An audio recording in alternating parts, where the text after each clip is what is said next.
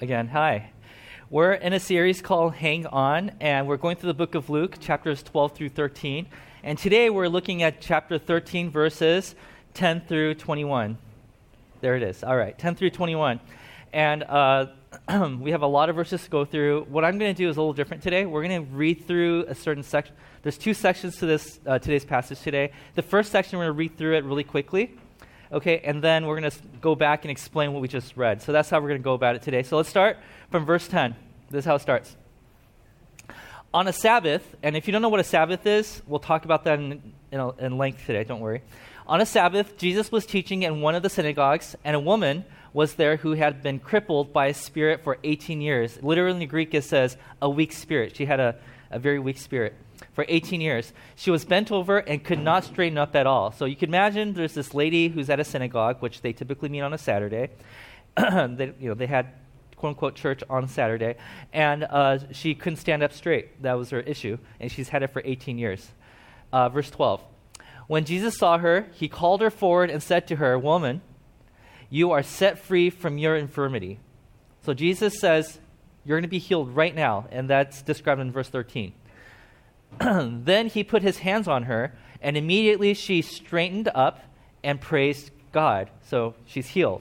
So far in the story, good news abound, right? Good stuff happening. People who are sick are now getting better. This is amazing. But then there's, to every party, there has to be a party pooper, and that's the next verse.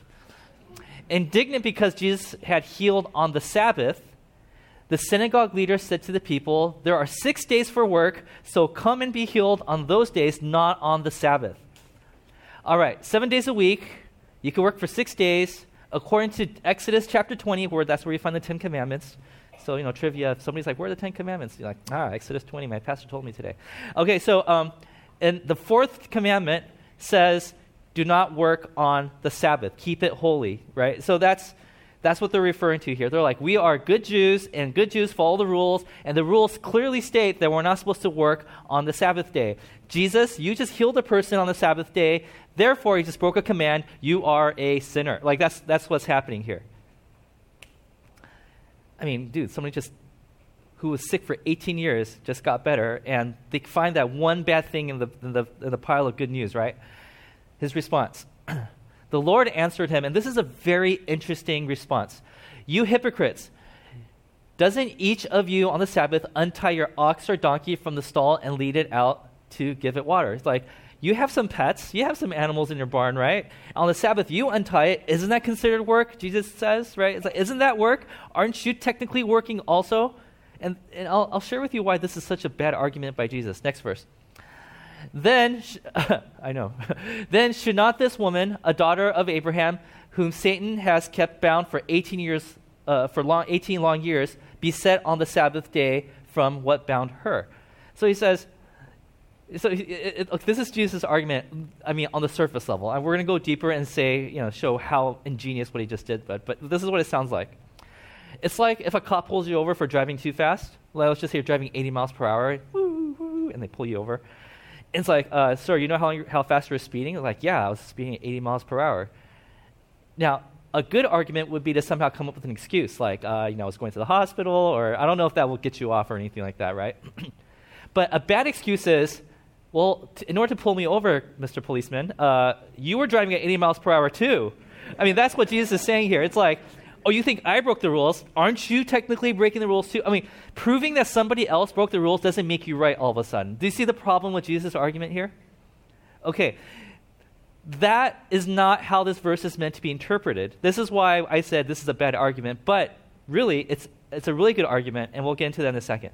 Because the response to his argument is, when he said this, all his opponents were humiliated. They're like, ooh, right? But the people were delighted with all the wonderful things he was doing. Things? What things? He healed a person. That was thing, singular. What do you mean by things? So what's going on here?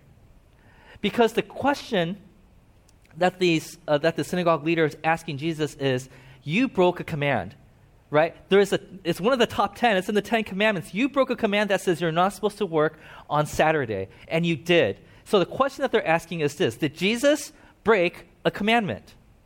Jesus, you're claiming to be perfect, and I just saw you break a command. You healed somebody on the day we call Sabbath, and God clearly says you're not supposed to work on that day. So, everybody who's following you now should stop following you now because we saw you being imperfect, right? Now, in order to understand why these people are picking that thing as the entry into attacking Jesus, okay? And what Jesus meant to, they're talking in two different levels here. So I'm going to explain both levels in the next segment, which we like to call the history and evolution of Sabbath. Now, when you woke up this morning, you weren't like, oh my gosh, I can't wait to go to church and learn about the history and evolution of Sabbath. Well, that's what we're going to get today. Okay, so, all right. So, where in the Bible is the first mention of Sabbath? What? Genesis chapter 2. Genesis chapter 2. Genesis chapter 1 is a part of the Bible where God creates all these things, right? He creates something, he says, oh, that's good. He creates this, oh, that's good. The light, that's good. Land, that's good. The sky, that's good. Birds, that's good. Cats, but dogs, good, And he creates the whole world. Sorry, are there cat people here? Obviously, I'm not one of them, right? But he's creating this world, and he says it's good, right? And then that's the end of chapter 1. And then he creates people. And then the beginning of chapter 2, after he sees everything that he's created, he looks at it and says, oh, man, that's pretty good. Not to brag or anything, but that was pretty good, right? And then this is how chapter 2 starts. Thus, the heavens and the earth were completed in all their vast array. By the seventh day, God had finished the work he had been doing. So on the seventh day, he rested from all his work. So this is the first mention of a Sabbath. Sabbath literally means in Greek, Hebrew, it means to stop. And a play on words also means seven, so that's why the seventh day you're supposed to stop. But anyways, it's like a dad joke from God. Okay. But God creates the world as he intended to create it, right? And he's like, this is exactly what I had in mind when I said, let there be. And this is it's so perfect. And Adam and Eve, you get to join me in enjoying this world. This is awesome. And you know what? I'm going to go as far as calling this area paradise. And later in the Bible, they call this the kingdom of God. Anything on earth that looks exactly as God intended to look like is called the kingdom of God. So he's like, this is beautiful. Now, the question here is, why did God rest? Does God need to rest? Was God tired? Was he like on day 4, it's like, oh, I'm getting tired, but I got 2 more days to go. It's okay, on 3 more days I could rest. And was he like, I need to take a nap. I need a hammock. I need, I haven't created that yet, but I need to create that. I need to create a bed so I can rest. Is that what's happening here? No, God isn't tired from creating. The word here and the context here implies that the way that God is resting here is not, oh, I need a nap kind of rest. It's kind of like taking a test, like you're studying really hard for that exam, and you take it because you studied really hard for it, you're confident, you finished it, and you got your test back, and you're so proud of it, you put it on the fridge, and you sit back and you look at it and say, whew, now look at that. It's almost like you painted something, you put it on the wall, and you're admiring the work that you just accomplished. It doesn't mean you stopped working. It means that you're taking the time to appreciate it. It means that you did something amazing. If you look through the scriptures, you'll see examples of that. Like in the Jonah story, when all of Nineveh repents, right? Jonah goes to this hill and he rests and watches over the city as he sees the whole city repent. Like, it's this idea of just enjoying what God has just done. So he's like, I just created the world. I just created the galaxy. Adam and Eve, why don't you rest and enjoy with me the thing I just did? That's the implication here. Okay? Alan P. Ross, he's a scholar of Old Testament. This is what he says. God rested because everything he had created was perfect and good. He set the seventh day apart as a reminder to humans that he had created everything perfect. He's like, this is awesome. Now, everybody, don't work. Just sit back and enjoy what I just did for you. I just created this amazing meal. Everybody just enjoy and eat it. I just finished building this house. I just finished remodeling this house. Why don't you go inside and live in it? This is the heart behind what's happening here. This is like, as you can almost sense that it's like a proud dad, right? It's like, look what I did for you, kids. Now go and play, have fun. Talk to the animals. The snake, don't talk to that one. But just have fun. Pick any fruit you want except for that one. But just enjoy it, right? So I want you to know, I'm trying to paint this picture for you of what the Sabbath meant in Genesis chapter 2, because it changes over time. So in the first place, Sabbath, in Genesis chapter 2, it means this. It means to appreciating God's good world. That's what Sabbath meant originally. Now, here's the thing.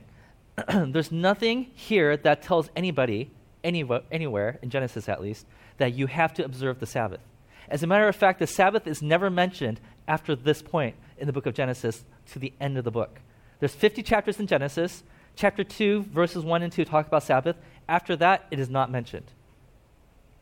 It's not like God's obsessed with, are you resting? Are you resting? Are you resting? You better rest or else I'm going to make you work. It's like it's not an obsession of God at this point. And there's a reason for it. If Sabbath is a time for people to appreciate God's perfect and good work, right, and that's the Sabbath, Genesis chapter 3, the very next chapter, paradise is lost. So there's nothing to appreciate now. This is why there is no mention of Sabbath after Genesis chapter 2. There's no world to appreciate that's good. So, but then the next time we hear about the word Sabbath and the concept of Sabbath is in the book of Exodus, the very next book. Are you guys following so far? Okay, good. Okay, because I want to make sure that I'm not just going off my own world. Okay. In the book of Exodus, there's a whole group of people called the Israelites, these people who are enslaved.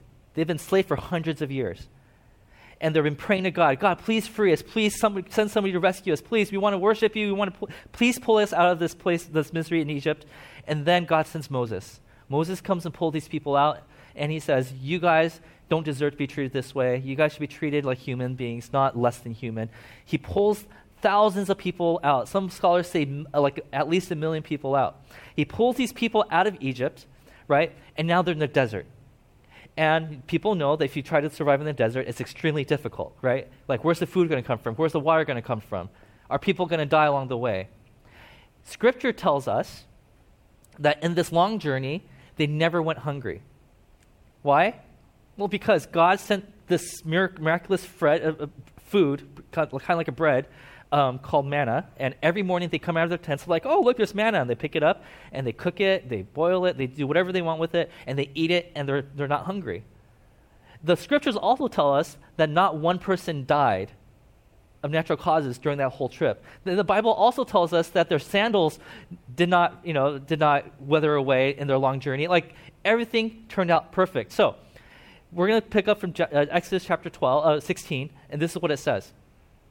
Each morning, everyone gathered as much as they needed, and when the sun grew hot, it melted away.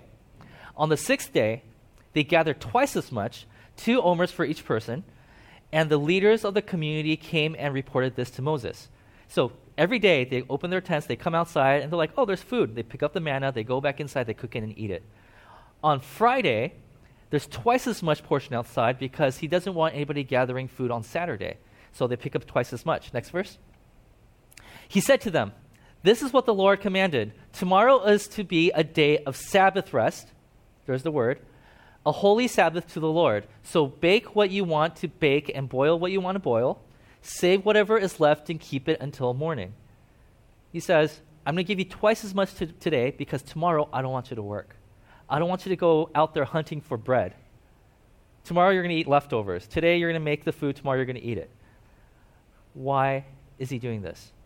All of a sudden, after God hasn't brought up the whole idea of Sabbath for hundreds of years, all of a sudden he's like, okay, let's do the whole Sabbath thing now. Why is he asking people to do Sabbath? Well, in context, this is what's happening. So, in Genesis chapter 2, Sabbath was appreciating the good world that God created for us, right? And now we're living in the Exodus days where everything is not perfect, so there's nothing to appreciate. However, as they're coming out, people are realizing, oh man, dude, I'm free. I'm not a slave anymore. No one's dying. We're not worried about food anymore. We're not thirsty. We have food. Look at our sandals. They're in perfect condition. And people are like, this is kind of like paradise. I'm getting a glimpse of paradise. I'm getting a glimpse of the kingdom of God. I'm getting a glimpse of heaven right here where I am right now. Now, they also know that we're not in paradise right now because there's no grass, right? There's no trees. They don't have perfect relationship to each other, right? But they're like, but this is the closest that we've ever gotten to what it feels like to be in paradise. And so Sabbath, Genesis chapter 2 was appreciating the good world that God created for us. In Exodus 16, it changes to this. It's a reminder of God's intended good world. It becomes a reminder. It's like a sign that's pointing back to Genesis 2, saying like, hey, remember what paradise was like? Let's celebrate it because I think we just got a glimpse. We just got a taste of it today. So Sabbath is like, let's not work. Why? Because in Genesis chapter 2, it was a day to rest, to enjoy what God created for us. We don't have to water anything because God watered everything for us. We don't have to work. We could just eat and enjoy what God's given us. Exodus 16, we're in a broken world, but I just got a glimpse of that. I tasted a little bit of that because look, God's given us extra portions. We don't have to work today. People are healthy, right? Like this is awesome. But we're not in paradise because we're in a desert. We have no home. We're wandering, people. We still have shame. We still have guilt. We have some residual pains and scars from when we were slaves. And so these people were like, we need to celebrate Sabbath, but not because we're appreciating God's good world. We're celebrating Sabbath because we got a glimpse, we got a taste, we got to experience just a little bit of heaven here on earth. And then in chapter 20, God reminds everybody, I want you to celebrate. This is the Ten Commandments. He says, I want you to do whatever you can to not work on the Sabbath, to keep that day holy to the Lord. Don't let anybody work because that's a day that is a reminder to all of us that paradise is being brought in small portions into the world that we're in right now. And then the definition of Sabbath evolves again in Exodus chapter 23. Let's take a look at that. For 6 years, you are to sow your fields and harvest the crops. But during the 7th year, so this is what I talked to the 7th day right now, but the 7th year, let the land lie unplowed and unused. So he says, everybody, one day you're going to have your own home and you're going to have your own plot of land. You're going to have your own farm. You're going to be planting your own crops, right? But what I want you to do when you get there is when you start plowing your ground, you could do that for 6 years. You could have your corn and your wheat and whatever whatever else, tomatoes. I don't know. Did they have tomatoes back then over there in that area? I don't know. But whatever you're growing, you could do that. But, okay, after doing that for 6 years, on the 7th year, leave it alone. Why would you want us to leave it alone? Oh, is it because the soil needs rest? It's like, well, no, there's another reason. And he tells us what it is in the next verse. Then the poor among your people may get food from it, and the wild animals may eat what is left, and do the same with your vineyard and your olive grove. I don't want you to touch the stuff there because there might be some people who are walking by who are crazy hungry. And when they see your field untouched, they're going to be like, I need to have some of that corn right now. Right? I need to have some of that tomato right now. I need to make some salsa or, whatever it is. And, if there's an animal that's in need, they could come and just eat off your field. That 7th year is a year that is completely dedicated to blessing the people around you. Well, every 7 years? Well, okay, not just 7 years.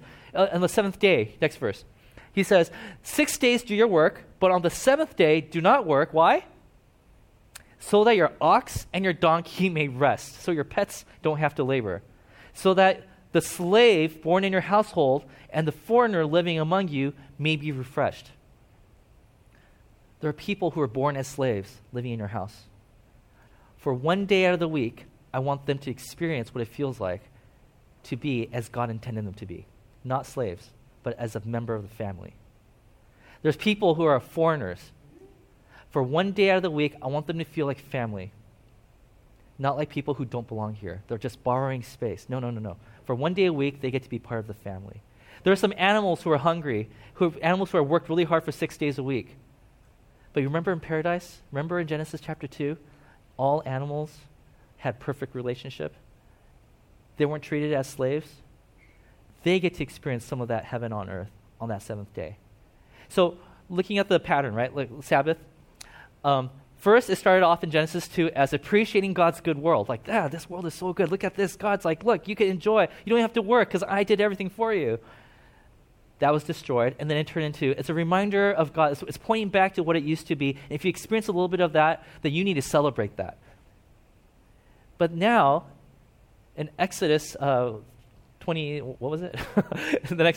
It becomes spreading God's intended good world to the people around you and the animals around you, to the things around you, right? It started off as, look at what I created, that was lost, and now it's like, hey, got a little glimpse of it in this broken world, and now that I've experienced it, I'm going to make sure that it's spread to my family members, to my workers, to my animals that labor all the time. It's pointing back at what it used to be and how we can see a little bit of that today, and to now that I experienced it, I want to spread it to the people around me. How do we do that? Well, by resting, of course.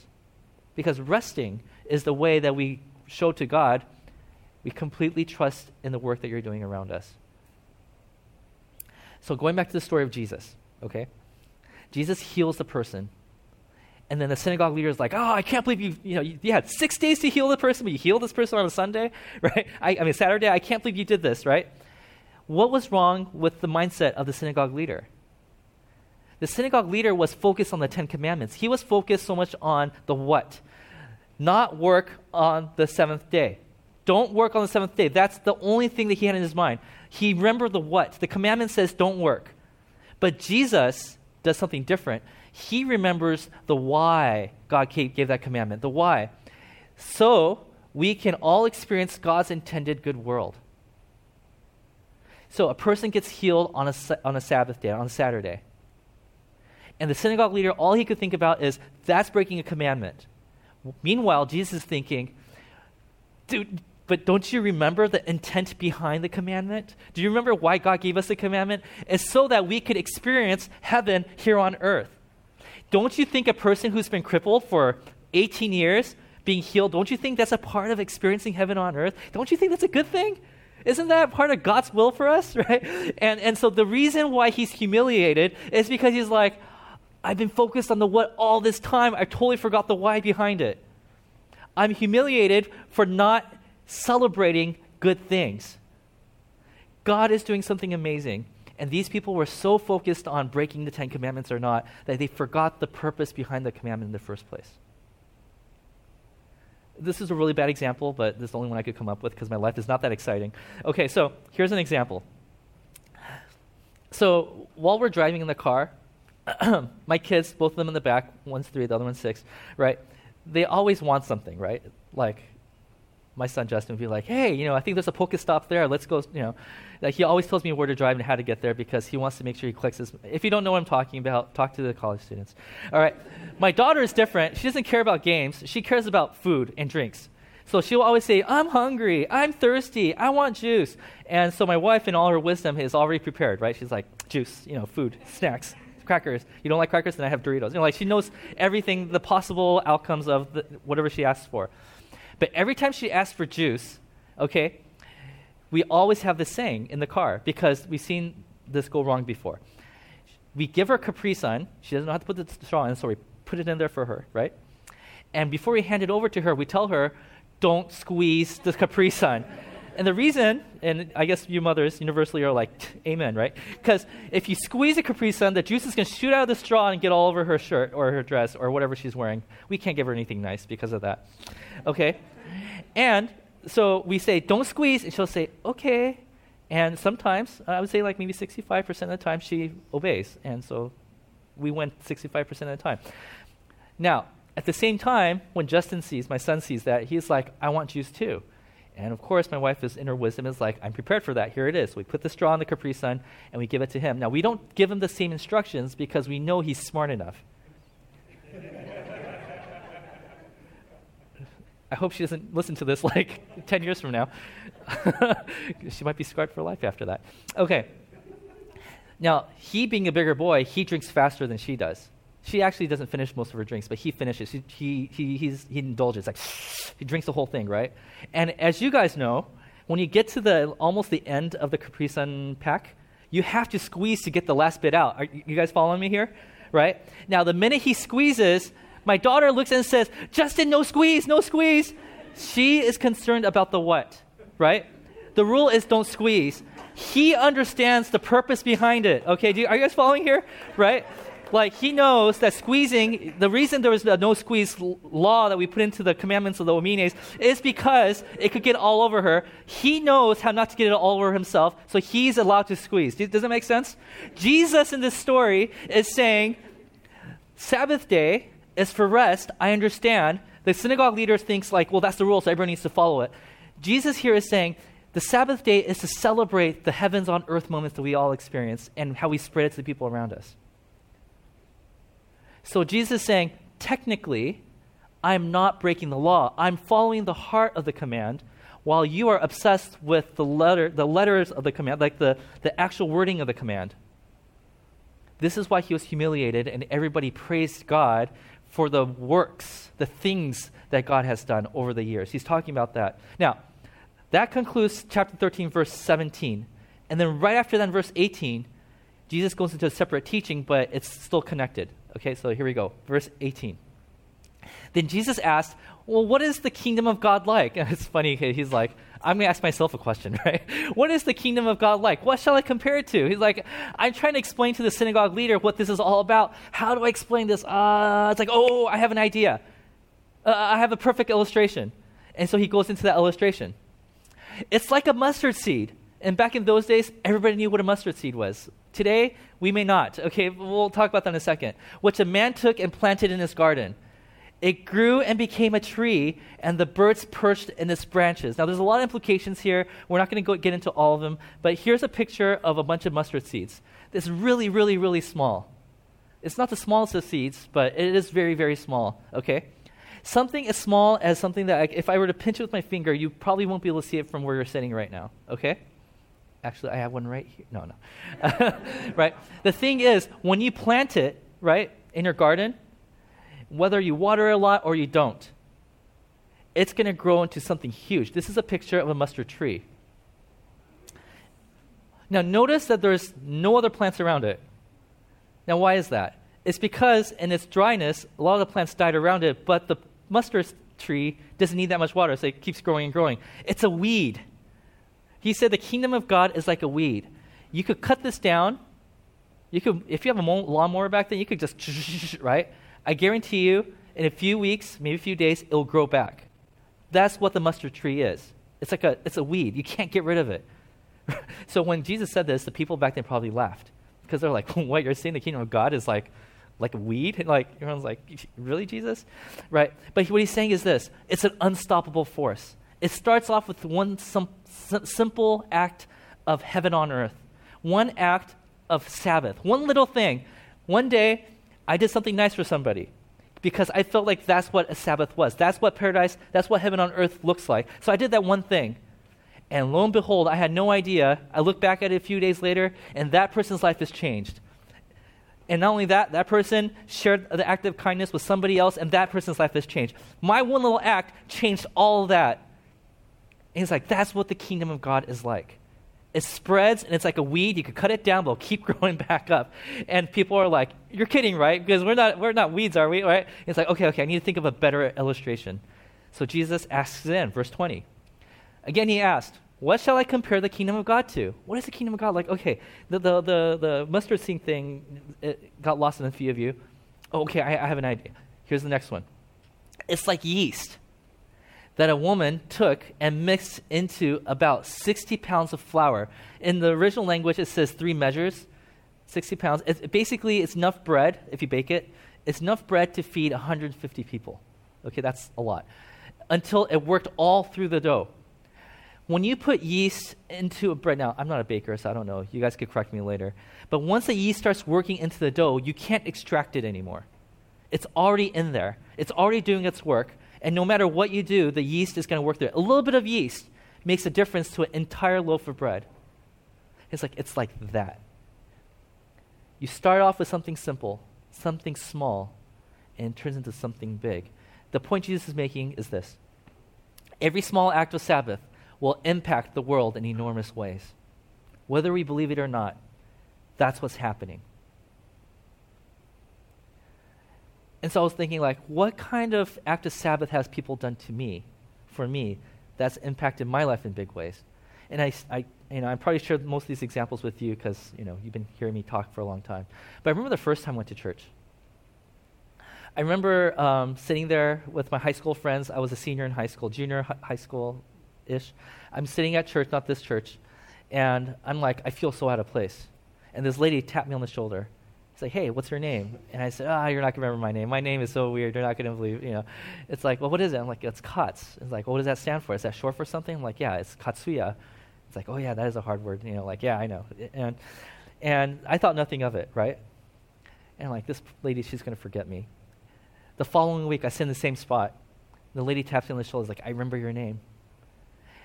Because when heaven is on earth, when the world as it's God intended to be, God knows everybody's name. God knows everybody personally.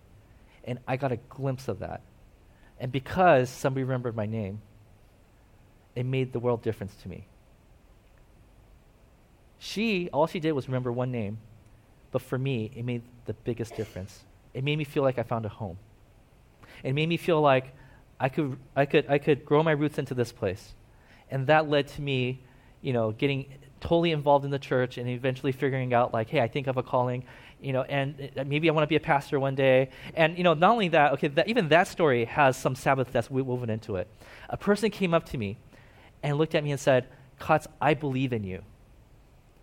I think God has big plans for you. I think God's going to use you to tell stories that matter. And I thought, no one's ever told me that before. Deep down inside, I always wanted to tell stories. And this is why when growing up, I used to be an artist. I used to draw. I used to animate. I used to do all these things. And my life was in a trajectory towards becoming an animator, an artist, because I like to tell stories. And when somebody came to me and said, I believe that God wants you to tell stories that changes lives, I felt like I found my calling. That one kind word from somebody in the church was heaven on earth for me, because I felt like it was God speaking to me. And that one little seed or that one little bit of yeast changed the entirety of the trajectory of my life. And that's what the Sabbath is.